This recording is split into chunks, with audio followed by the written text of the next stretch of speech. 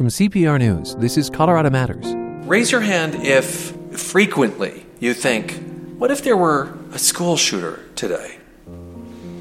Okay, so all of you raised your hand. This is something that is just a part of it's part of society. your reality. I feel like that's not school specific. I think it's society specific. Today, insight from 6 teenagers, some of them survivors of the STEM shooting. It's hard to see those same desks that were built for you to sit at and learn as your only defense against a shooter. He had books, I had the chair ready to throw, because we were at perfect areas to throw stuff at the door. So I live 5 minutes from Columbine. I go to Arapahoe. I almost went to STEM, and this is insane. I think something that's pretty dangerous with social media nowadays is the overwhelming amount of comparison. People are comparing themselves to fake people. It's difficult for students who actually need help to reach out and get help.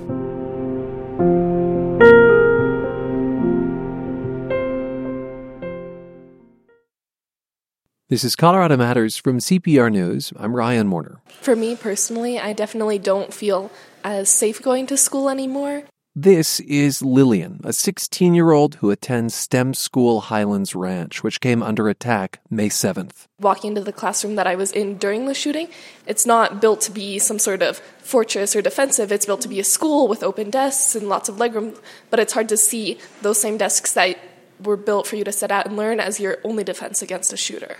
Lillian is one of 3 STEM survivors who agreed to sit down with us and, yes, share their experience of that day. But maybe more importantly, to help us understand what it's like to be a young person today in the era of lockdowns and in a state not only synonymous with school shootings, but where suicide is the leading killer of young people.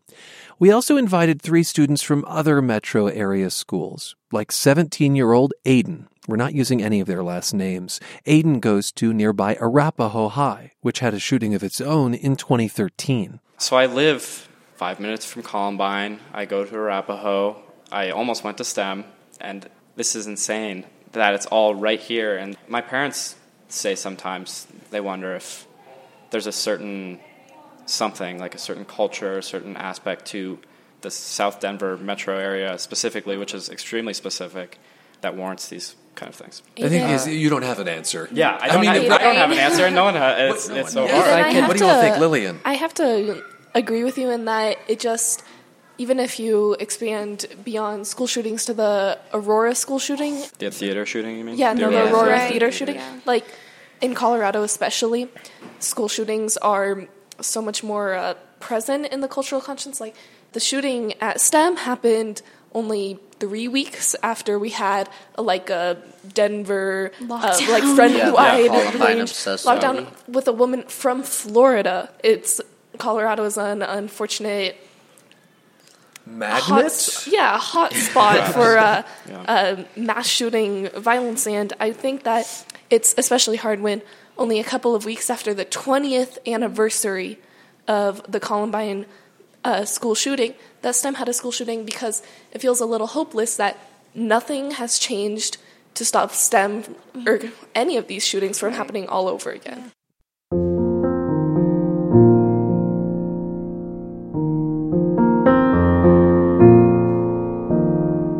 Our discussion, recorded at a library south of Denver, covered mental health, social media, arming teachers, and how surviving a school shooting changes you. Just days after we sat down together, there was the massive, deadly shooting in Virginia Beach. Confirmation that this isn't just a school issue, as one student told us, in a way that now feels prophetic. These 6 young people sat with me over pizza and soda as their summers began, before they headed off to camp or to visit extended family. And their answers to my questions and to each other's offer insight that's too rarely heard. I guess I'll just start by saying that we talk a lot about teens, and we don't as much hear from teens. I want to know what's on your mind. A young man named Kai jumps in. He's 17, attends STEM school Highlands Ranch, and he's whip smart. We talked about computer coding and Norse mythology before the mics were on. He's going into his senior year at STEM, where his classmate Kendra Castillo was killed about a month ago. It's just very weird feeling, like something I've never felt before. It just felt like a dream, honestly. More like a nightmare, honestly. Did you feel like the drills that you'd done before helped you prepare? Do you think they were a good thing? Sort of, I guess. I mean, they taught us what to do when it happened, but it never really occurred to us that it could actually happen. Oh. For me personally, it's a little different. I thought about the possibility of it happening before, and I think they're definitely helpful. STEM was somewhat lucky in having fewer injuries because less classrooms were broken into. And it's hard because in the room where the shooting happened, it's not like the students had time to go hide under desks. But I think that they're personally a good thing, and I think that they have saved and can still save a lot of lives in school shootings. After the shooting, did your school discuss ways to be more safe in the future, or did they have more restrictive drills afterwards? That question comes from 15-year-old Nalia. She took a 2-hour bus ride to be with us. She attends George Washington High School in Denver. And so her question is, what changed at STEM after 2 shooters opened fire?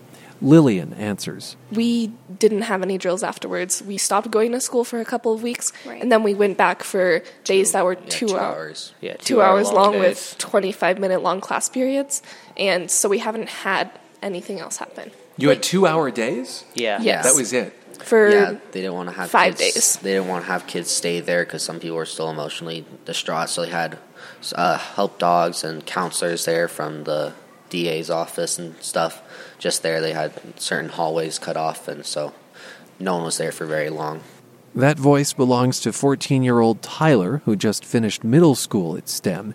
He has braces and brilliant blue eyes. He's from a military family and will be moving out of state soon. Tyler, you mentioned that you had a friend who was shot. Yes. That's horrible and also just so weird that you, at the age of 14, have had to confront that reality. How's your friend doing? They're doing a lot better, both of them. One of them got shot in the shoulder, the other was shot in the leg. They're both doing fine now.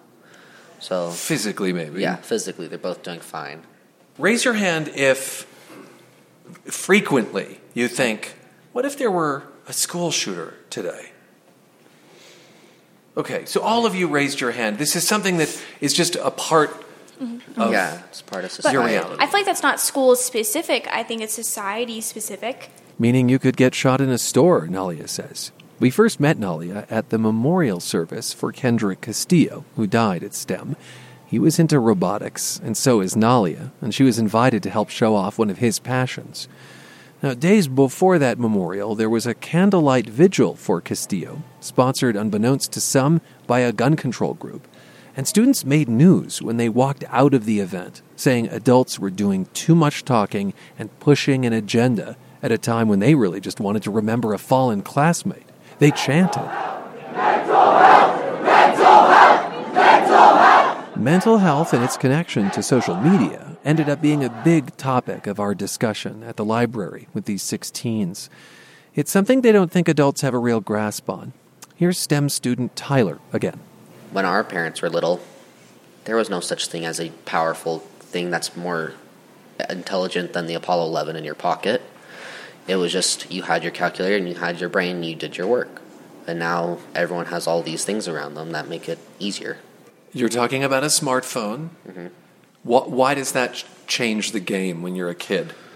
Well, personally, I've noticed since when I was a little kid, like when I was in kindergarten, no one had phones. And now at STEM, I'm seeing all these little kids walking around with iPhone 10Rs, 10X, and I'm like, why do you need that? There's no reason for you, a kindergartner, to have that.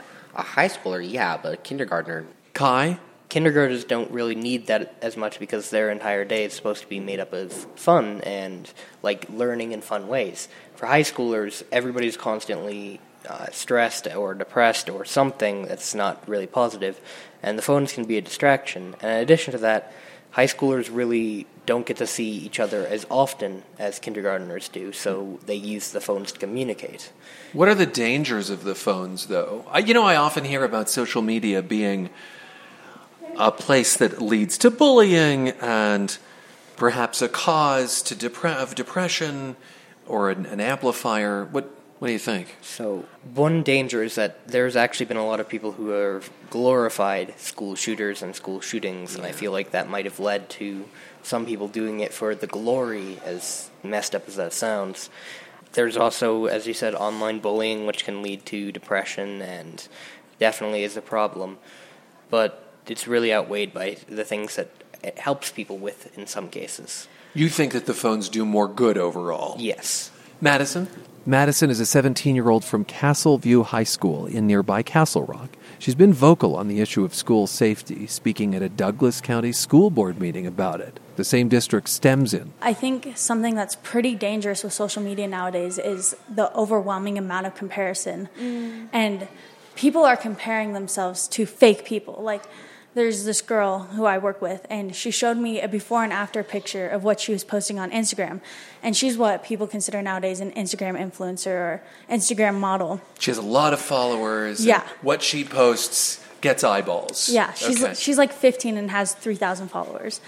But she showed me a picture of her in her swimsuit in her pool, and it's like the before picture, she was like 10 shades lighter and 30 pounds heavier, and it's like she wasn't perfect in her before picture, and in her after picture, she was absolutely perfect. And if you look at all the comments, it's girls saying like, "Oh my gosh, you're gorgeous. I wish I looked like you."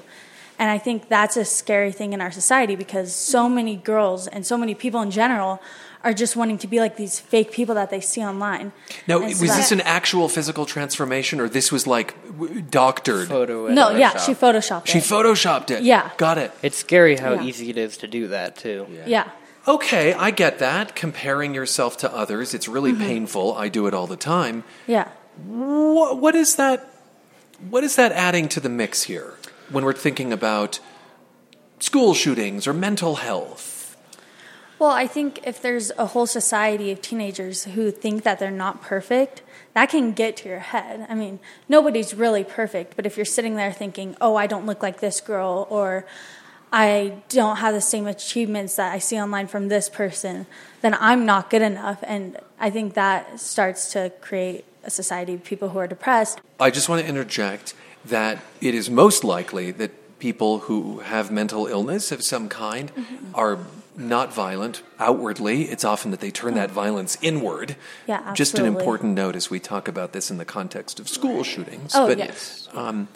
But okay, so this is something you think adults don't necessarily understand Not at about the all. world you're in. I think a lot of people try to find one source for all these problems, and they kind of would blame the internet or social media a lot of the time. And I don't think that's very effective a lot of time, trying to find one thing that you can solve to solve everything. I just don't think it's so much more complicated than that. It just doesn't work like that. Yeah. Well, to both agree and disagree with you, having the internet amplifies issues that were already there. But at the same time, I definitely agree with you in that I think the internet was a net good and amazing for the world in so many ways. Aiden, you're at Arapahoe High School Yeah. where there was a shooting several years ago, but more recently, the school's been in the news because of suicides. Yeah. What has been the impact on you? Yeah, so Arapahoe's been in the news a lot recently for a lot of different things. It's been kind of a crazy year at Arapahoe. There's a lot of differing opinions at the school about how the school handles mental health and things like that. And personally, actually, I would say I do feel safe at school, especially because we've had a shooting before, and so I do feel very safe. They have a lot of security and things like that. But in terms of mental health support, there's been kind of a backlash against the administration, but there's also been a backlash against the backlash in support of the administration, and this is all within the student population. So Kind of it's been- warring factions. Yeah, no joke. And there are definitely some issues, and there was clearly some issues. We had 2 suicides in 1 week at the beginning of the year, and it really rocked the school a lot. And like what you guys were talking about with the dogs and things like that, we had that, and we had a school shut down for a day to kind of deal with that whole thing. Like, so many of my friends have anxiety or have depression or like get shipped off to rehab because of some drug issue or something like that. It's just This is Kai from STEM. One thing that I think we should focus on is how students are often afraid to actually seek the treatment they need. I've been in that place before. A while back, I almost, was like suicidal. And when I got the treatment, it made me fear therapy because the treatment was just horrible for me, basically. I feel like we're not really acknowledging how it's difficult for students who actually need help to reach out and get help. Because Why that is help it difficult, Kai? because it can be, expensive. Some people don't want to burden others.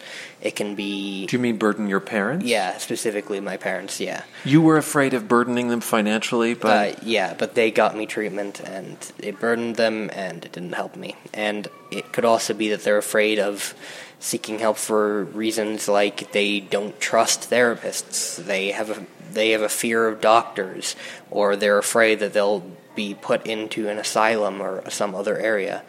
Really, there's so much stigma and confusion that goes around about our mental health system, and people who are actually depressed or suicidal oftentimes don't seek out the help that they need because they're afraid of it.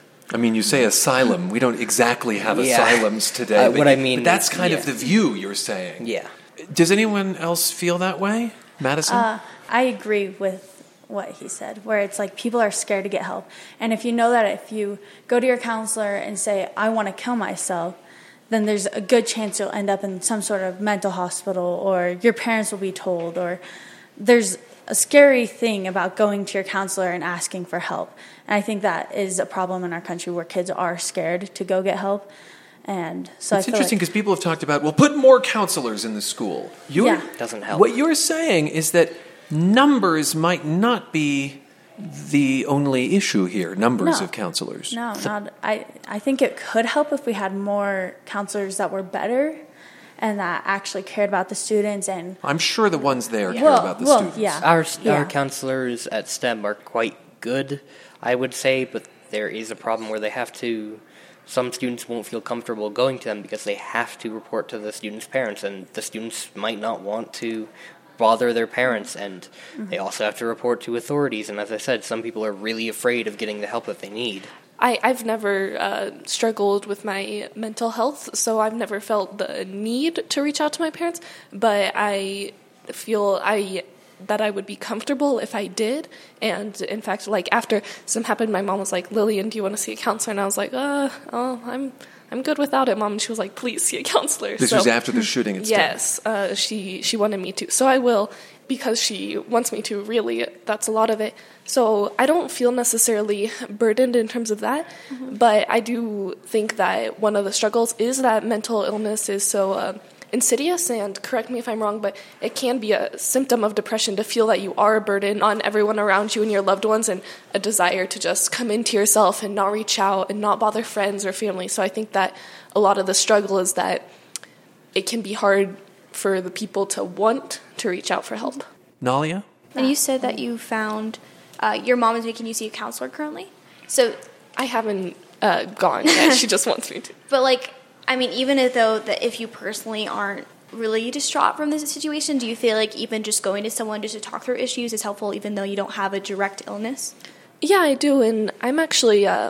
My mom wouldn't make me if I didn't want to go, and part of the reason I do want to go is because I do find myself thinking about the shooting at STEM every day, and it's not quite intrusive, but definitely sometimes I'm like, I don't want to be thinking about this right now, yeah. and my mind's just like, here you go. What are the thoughts? I just think about what happened. I think about Kendrick dying, and I think about what would have happened if we had been in the hallway at the time, if it had been my room, just all the sorts of ways in which the shooting could have gone differently, if one of my friends were shot. Yeah, all the what ifs and what actually happened. This is somewhat related, but I hear what you're saying about all the thoughts and things that you've gone through. It seems like to me a lot more people get counseling and have therapists and they're willing to share. I think that's a thought that even if you're not the most distraught, but if you are having those what ifs and stuff, that's a good time to start getting help, because if it were to go down, that means that you already have that support network set up. So there's a fear of coming forward for some of you. How many of you have dealt with thoughts of suicide? So raise a show of hands. So just Kai at the table. How many of you have talked to other kids about this topic? Oh, that's all of you. What are those conversations like? Personally, I've had friends who were depressed and who I knew were self-harming. And I think that in terms of the stigma around mental health, the actual students in this generation are actually very open. Like, I think that if anybody's struggling with mental health, it's not necessarily as difficult for them to tell a friend. And I feel like the emphasis on a support network of your own peers is a lot stronger, and that a lot more people maybe necessarily wouldn't feel the overall shame of having a mental health issue. I think that that's been somewhat destigmatized, and I feel like it's just an issue with seeking access to treatment, and maybe, as with Kai's experience, having good treatment. But that there's something about confiding in a friend that feels safer. Yeah. Yeah. Aiden, anything to add? Yeah, I would say I completely agree with what Lillian said. I think there's a lot of things that could be changed about the current mental health climate and the current mental health culture, and I think there are a lot of bad things about it, but I think one thing that has really come a long way and that I think is really great is people are very open about mental health, I'd say. And I think we just need to learn to harness that openness better and take that and turn it into action and something that can actually help heal these things. So.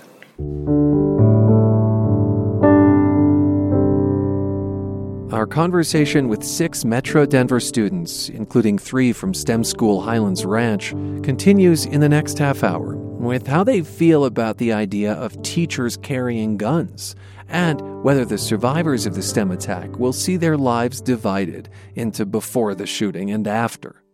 But first, we thought it was important to address their fears about seeing a school counselor. Yes, counselors have an obligation to report, but if kids are afraid of being a drain on parents by seeking therapy, they should know there are options, says Karen Smith, president of the Colorado Association of School Counselors and a counselor in the Adams 12 school district. I could talk with your mom about what's available through their EAP services where they work, or we could refer you to Community Reach.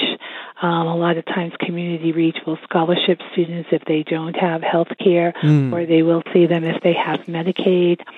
If it is a student that has expressed suicidal ideation, a lot of times we can obtain 6 to 8 visits with Second Wind Fund.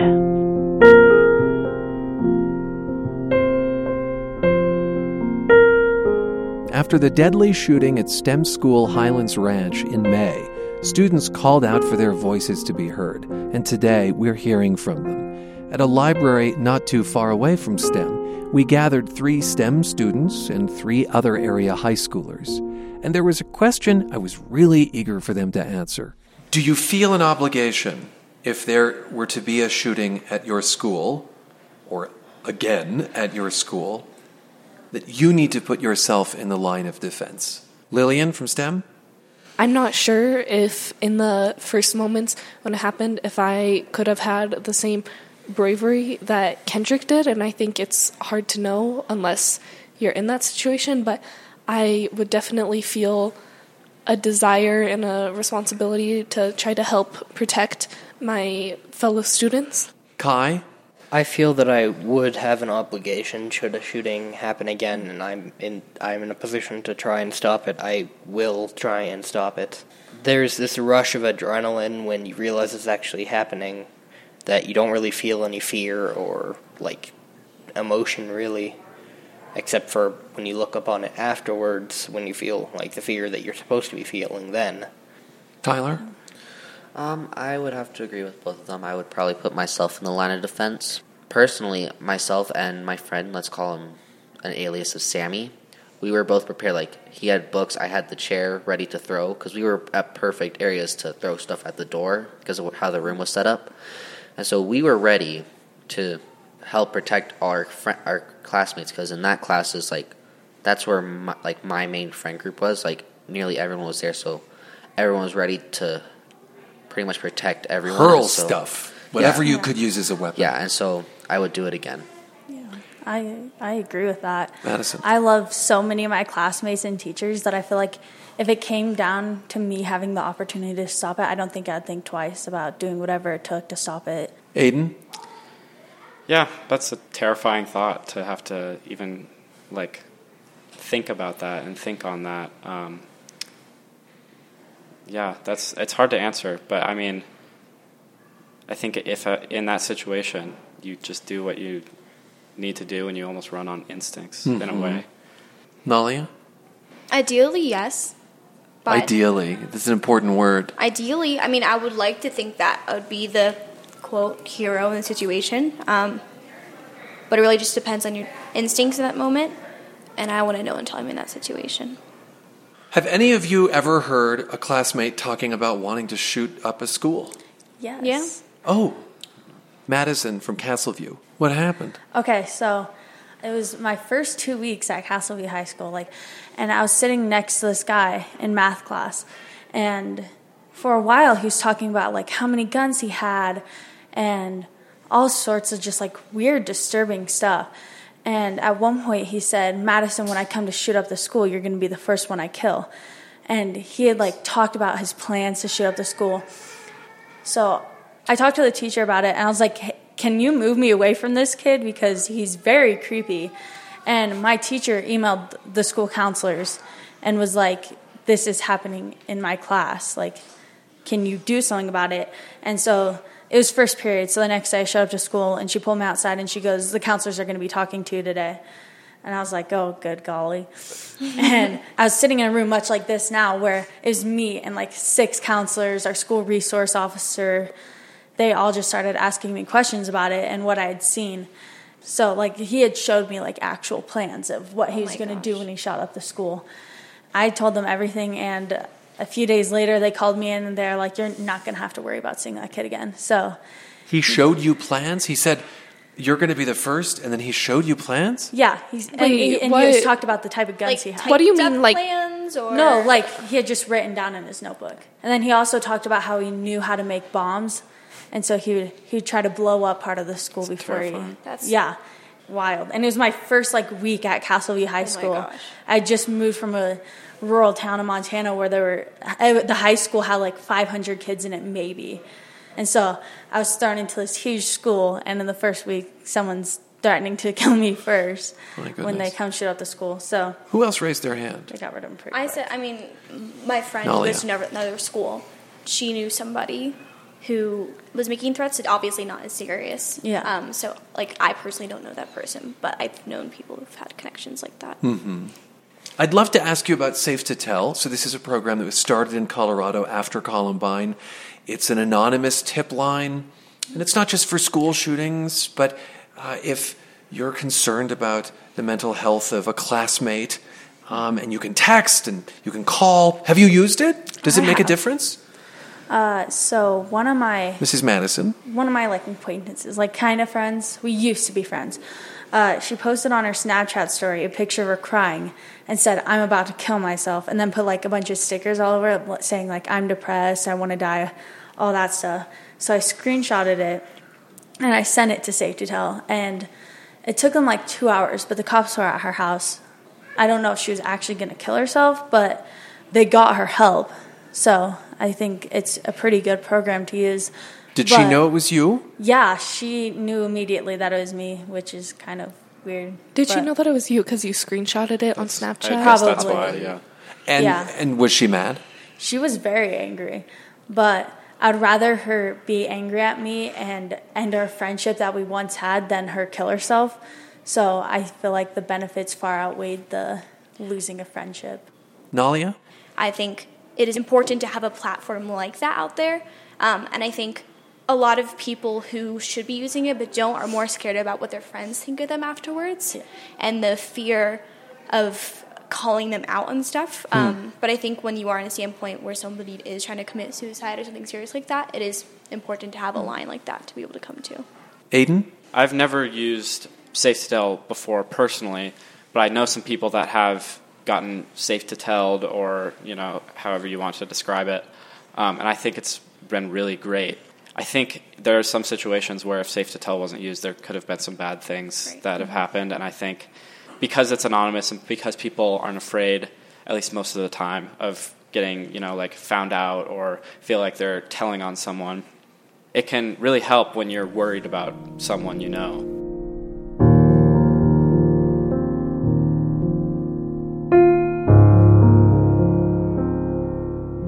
The subject of guns and gun control came up in our discussion with these teens. Several expressed how little hope they had that any meaningful legislation would pass, because the issue is so intractable, they say. The 6 we spoke with agreed it was an area that should be looked at, but weren't unanimous in exactly what should be done. Where they really lit up, though, was on this subject. Arming teachers. What do you think? No. Teachers are there to teach. This is Nalia. They didn't get their degrees to be armed and have to deal with this whole new environment. And But I mean, apparently there are some teachers who would like to be armed. If they want to be armed, should they be? I think it makes the idea of a school shooting become more prevalent in school, when I think that you should just be thinking about learning. I understand that people would want to do that to just in case that situation were to come up, but I think that having the guns present in a classroom or locked up in a cabinet might actually make it more accessible for a student to try grabbing a gun. Aiden? So there's all this talk about mental health and how schools can sometimes not be a safe place for mental health, and I think having armed teachers, I don't think that would be good for students' mental health. I know that wouldn't be good for my mental health. Right. When I'm in a classroom, if I had to look up at my teacher and know that they had a deadly weapon on them, I think that would be very detrimental to my mental health and how safe I felt at school and how relaxed I felt in the classroom and how much I wanted to learn and how much I was thinking about other things. So I think that wouldn't be conducive to mental health, which, as we've talked about, mental health is a huge issue. So, Tyler, what do you think from STEM? I think it might be good and bad, because like you said, mental health would make it bad. But personally, where I was one class away from where one of my friends got shot in the leg. And so I think I would have felt a lot better if I had known down that hall there might be a teacher that had a gun. Because if teachers are armed, I do not think any parent or student would be entitled to know that. I mean, parents might be able to, but I don't think students are entitled to know if a teacher is armed or not, because that would create, like what you said, the whole idea of anxiety. But if it were anonymous. Yeah, you wouldn't know, and so... Don't you think there would be backlash against that, though? If if there was a rule that you didn't have to inform parents or students, don't you think parents would say, well, I want to know if my kid is in a classroom with a teacher who is armed? Yeah, so I think either don't tell them at all or just tell the parents and be like, do not tell your child because the students don't need to know this. What if I don't feel great about that. No. What if one of the teachers decides that he wants to shoot up the school? He or she wants to shoot up the school? I don't think it's difficult for any adult in the U.S. to get a gun, so I don't think it would make much difference if teachers were automatically granted them by the state or not, because if increasing the number of guns in school would inevitably result in some amount of injury. Okay, I think instead of arming teachers, we should be putting the correct amount of school resource officers in our schools. Yeah. According to the National Association of School Resource Officers, there should be one school resource officer for every 1,000 students. Also, you cannot tell me that if someone were to walk into a school, a student of that school or a former student, were to walk into that school and shoot up the school, you cannot tell me that a teacher that they once had would look them in the face and shoot them. I don't think that our teachers should be expected to do that. I think we're talking about what it would do for students' mental health if teachers had guns, but no one's thinking about what it would do to teachers. I feel like what has our country gotten to that our teachers are supposed to stop school shooters instead of teaching us? Are you going to measure your life in, like, the time before the STEM shooting and the time after the STEM shooting? Tyler? No, I'm not going to measure my life like that, because, like, if I dwell on that, that's all I'm going to dwell on for life, so why waste my life doing that? I only get to live once, because I don't like focusing on what's going to come and what's in the past. I like focusing on the now, because it just makes it a better place. Very wise. I wish I had that talent. Okay, Lillian, from STEM? A bit of a different perspective than yours, Tyler, but I saw a quote, and it's something like, everybody lives two lives, their first one and the second one when they realize how limited their life is. So I feel like it will be a bit of a defining moment and split in my life, and not necessarily looking back and dwelling on it often, but more now that before I was less concerned with my own eventual death, I guess you could say. Obviously, everybody knows that anything could happen at any moment, an unexpected diagnosis, a car accident, but it definitely made me realize more vividly how life can be taken away at any moment, and I felt more concerned with things that now feel a little more trivial. Some things became more important to me, like my connections with friends and family, and some things like, wow, cannot believe that's the thing you were most stressed about, Lillian. Like what? Honestly, just grades and tests small fights. I was in math class, and my teacher, right before the lockdown announcement went into effect, was like, we'll be having a quiz Thursday, and I was thinking like, ooh, a quiz, and then it happened. So I think, and then you think a quiz is the least of my worries this week. Yeah, my life after the shooting feels much more aware. Kai, is there a before and after for you? I don't really think I'll think of my life as before the shooting and after the shooting. I'll think of my life as not during the shooting and during the shooting personally, because that's how intense those moments were for you? Yeah. Just, it's very vivid, but at the same time feels very surreal to me, so I don't think I'll divide my life based on it, but there's definitely this point in time which doesn't feel like the rest of my life. Just having had that experience, it's a feeling you'll never forget. And you've spoken a lot today about it feeling surreal, dreamlike, not feeling like reality. But of course it is your reality. Yeah. Yeah. It's quite scary, and as I said, it still doesn't even feel real if I think back to it. The only time it actually felt real to me during the shooting itself was when we were being evacuated and they had us walk out through the middle school, where the police had to break open the glass doors, and so we had to walk over the glass doors of the office. How you feel about going back to school? I don't really know how I will feel. I guess it will feel like resuming school after a tragedy. Not really much else I can say about it, because I don't really know that much else about what I'll feel. Yeah, I think that's a very understandable reaction. Lillian, STEM? Two things. Going back into school, I think everybody will be like normal, and then I think that we'll all have moments where we remember and realize the weight of what happened. And then the second thing is that I think, say, I'm even going to be taking the AP test that I missed in June. I think it'll be hard to almost not quite care, but think as much about school when something like this took place. Tyler, you were at STEM. You won't be next year. Is there a part of you that's relieved? I'm just curious. Partially relieved that I don't really have to step into the school next year, but it's also how are people going to feel after this, because I'm not going to be able to be there to talk with friends if they need it. Because one thing that helped a bunch of the students at STEM heal was talking to your friends, because they were there. They know exactly what you went through, because they went through similar things, compared to talking to counselors that are like, they're trained to do it. Similar to talking with Columbine survivors. It was easier to talk to them for many students compared to talking with counselors, because they had experienced the shooting themselves. Columbine survivors came to STEM kids? Yes, they came to Mission Hills Church the day after the shooting. That was helpful. Yes, for a lot of people. You're so sweet, Tyler. You talk about not being there for your friends, but I think, well, you're moving away. Your friends won't be there for you either necessarily, at least not close. Yeah. So your mental health is important too. Yeah. Nalia, any final thoughts? I think personally from, I guess, knowing people within the STEM community through first a robotics competition I'm a part of, I think it woke me up to be more aware that this occurs. You are a robotics team player, just like Kendra Castillo was. Yes, and that's how I got affiliated with this. Yeah, and you attended the memorial for him. Yes, and I just hope that people who experience that service with me will be able to carry the message that everyone has this selflessness within them. It just is a matter of how selfless you're willing to be, and I think that's really the message of.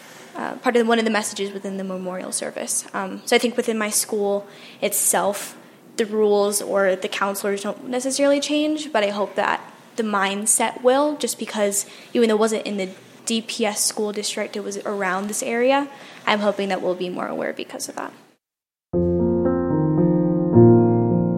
That last voice belonged to Nalia, who's going into her junior year at George Washington High School in Denver. She's one of 6 teens on our panel about school safety and culture. We included 3 students from STEM School Highlands Ranch, site of a shooting last month. So Kai, Lillian, and Tyler. Also Madison from Castleview High School, and Aiden from Arapahoe High. If you or someone you know is considering suicide, the National Suicide Prevention Line is 1-800-273-8255. That's 1-800-273-TALK. Someone will answer 24/7. It's free and confidential. Special thanks to producer Michael Elizabeth Sakis and audio engineers Matt Hers and Michael Hughes. This is Colorado Public Radio.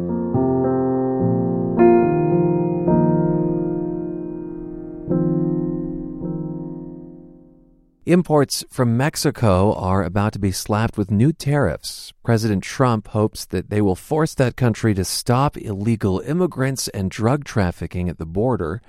A week before the tariffs are set to take effect, CPR business reporter Ben Marcus is looking into the potential effects on Colorado. Hi, Ben. Hey, thanks for having me. Okay, the tariff is 5% on everything that comes to the U.S. from Mexico. And we should say that Mexico is Colorado's second largest trading partner behind Canada. What types of imports are we talking about coming into Colorado? So when I looked into this, I was actually surprised. It's a pretty diverse mix. At the top of the list is computer equipment, rubber conveyor belts, refrigerators, kind of common kitchen items.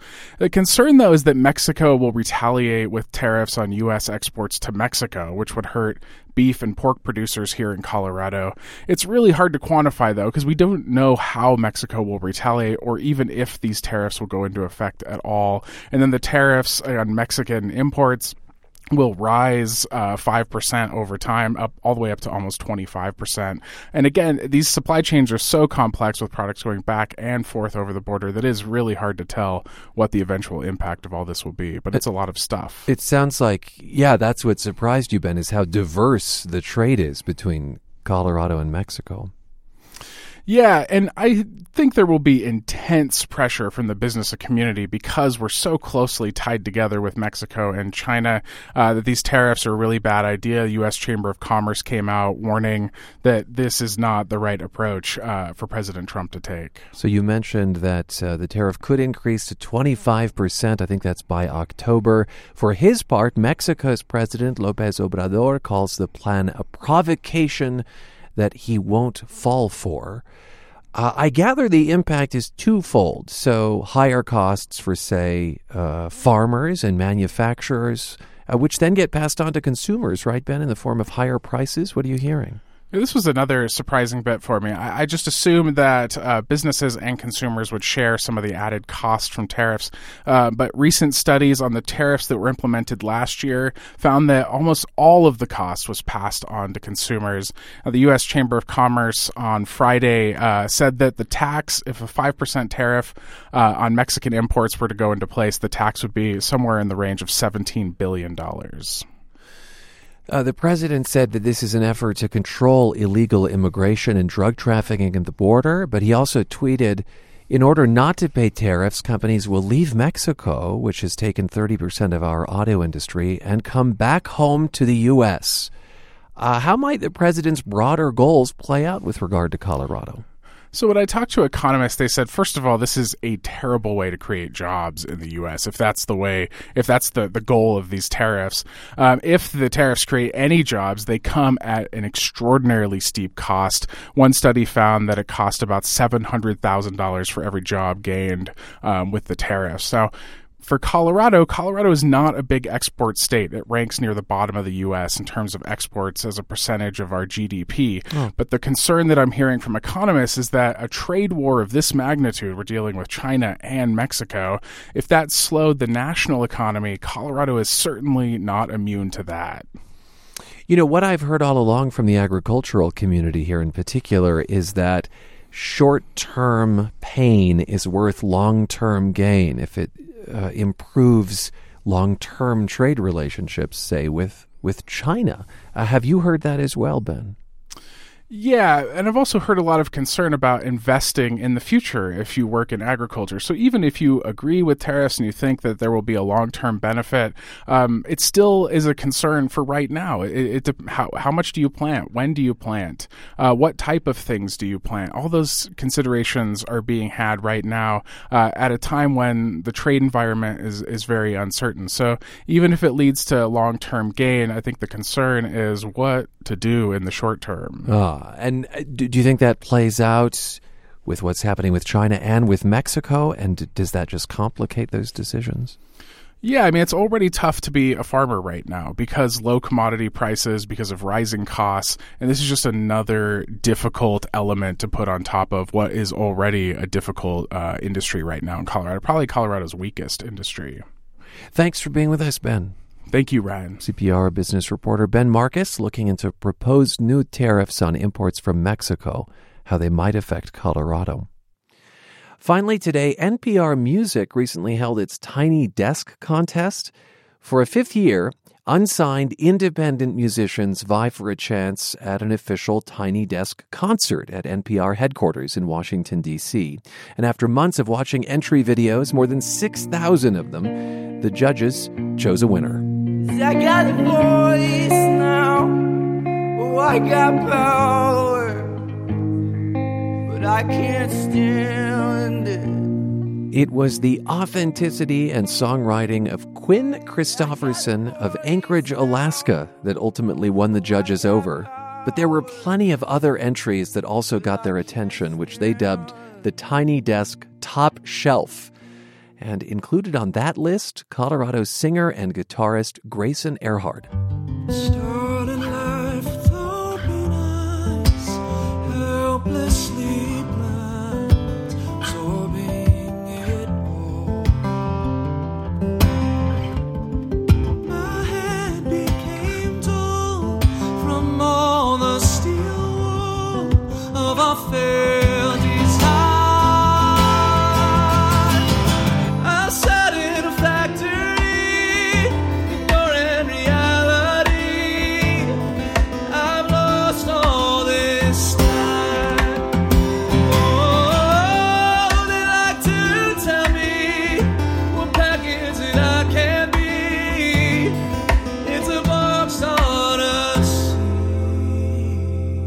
Gosh, that is so lush. This is Earhart's song Boxed Odyssey.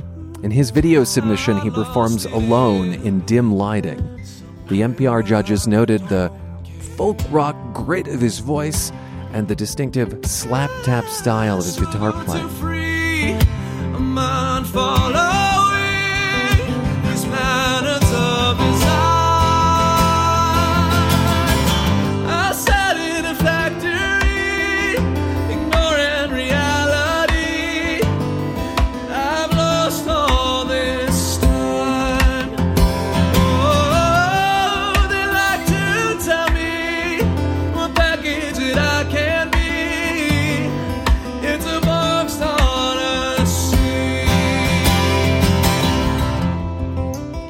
Boxed Odyssey from Grayson Earhart. He's from Del Norte, Colorado. What a great town Del Norte is. And he's a top shelf entry to NPR's 2019 Tiny Desk Contest.